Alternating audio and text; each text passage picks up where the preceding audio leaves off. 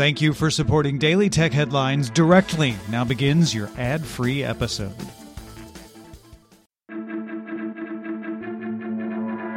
These are the Daily Tech Headlines for Friday, October 25th, 2019. I'm Rich Straffolino. AT&T, T-Mobile, Verizon, and Sprint announced the Cross-Carrier Messaging Initiative, a joint venture with plans to bring Rich Communication Service, or RCS, to customers by 2020. The CCMI plans to release an Android messaging app with RCS support next year, with support for typing indicators, higher resolution attachments, better group chat, and potentially the global universal profile standard. The organization also pledged to work with other clients to ensure RCS compatibility. Speaking to The Verge, CCMI General Manager Doug Garland wouldn't commit if the new app would offer encryption, stating that it intends to make sure chats are private and an experience customers can trust. Facebook announced it began rolling out tests of Facebook News to some U.S. users. The dedicated Facebook News page will offer top stories curated by a team of journalists, be personalized based on what you read, offer verticals for business, entertainment, health, science and tech, and sports, and allow you to link paid news subscription with Facebook. The news page organizes sources into 4 categories: general, topical, diverse, and local news.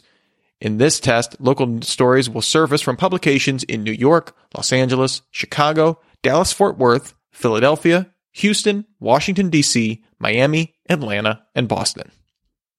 Twitch star Michael Shroud-Gressick announced in a tweet that he's leaving the platform for Microsoft's Mixer streaming platform. The move comes after another Twitch star, Tyler Ninja Blevins, left Twitch for Mixer in August. Meanwhile, the streaming platform Caffeine, which is still in beta, announced an exclusive deal with the rapper Offset. Starting October 27th, the deal will see Offset stream games every Sunday night and host a bi-weekly variety show called Bet with Set. Google began rolling out an update to English language search to better understand how words within a search relate to each other. This leverages Google's bidirectional encoder representations from Transformers, or BERT, which trains machine learning algorithms using text with some words removed, and then training the algorithm to guess what is missing. Google estimates this will apply to about 10% of searches.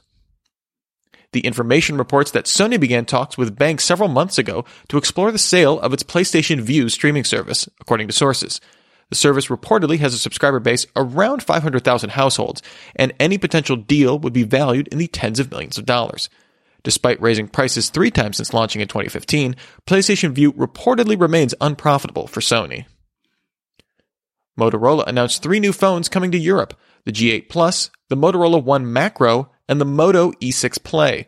The G8 Plus features a 6.3-inch 1080p display, a 4,000 mAh battery with 15-watt fast charging, a Snapdragon 665 processor, 4GB of RAM, and 64GB of expandable internal storage. It includes 3 rear cameras with a 48-megapixel main camera, an 8-megapixel ultrawide, and a depth-sensing camera, with a 25-megapixel selfie camera on the front. It's available for £239. The 179-pound Motorola One Macro features a 2-megapixel macro camera for close-up shots, along with a 13-megapixel main camera and a depth sensor. It includes a MediaTek Helio P70 processor, 4GB of RAM, 64GB of storage, and a 6.2-inch 720p display. Both will be available October 28th. Finally, the Moto E6 Play will cost under £99 and offer a 13-megapixel camera, a 5.5-inch 720p display, and a 3,000 mAh battery. The E6 Play will be available in January 2020. AT&T COO John Stankey disclosed to Reuters that the upcoming HBO Max streaming service will be free to the 10 million AT&T subscribers who already subscribe to HBO, including DirecTV and wireless customers. It's expected that Warner Media will announce HBO Max pricing and details on October 29th. Red founder Jim Jannard announced the shutdown of the company's hydrogen smartphone project, citing his retirement from the company as the reason.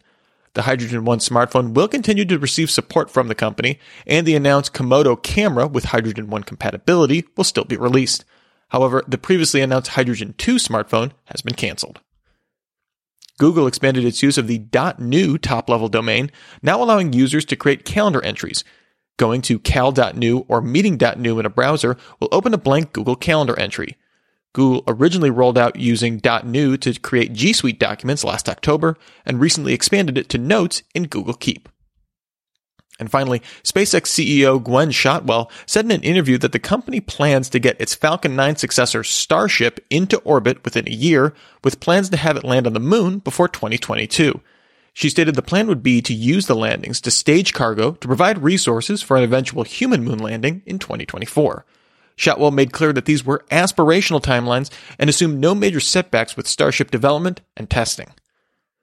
For more discussion of the tech news of the day, subscribe to Daily Tech News Show at dailytechnewsshow.com. And remember to rate and review Daily Tech Headlines wherever you get your podcasts.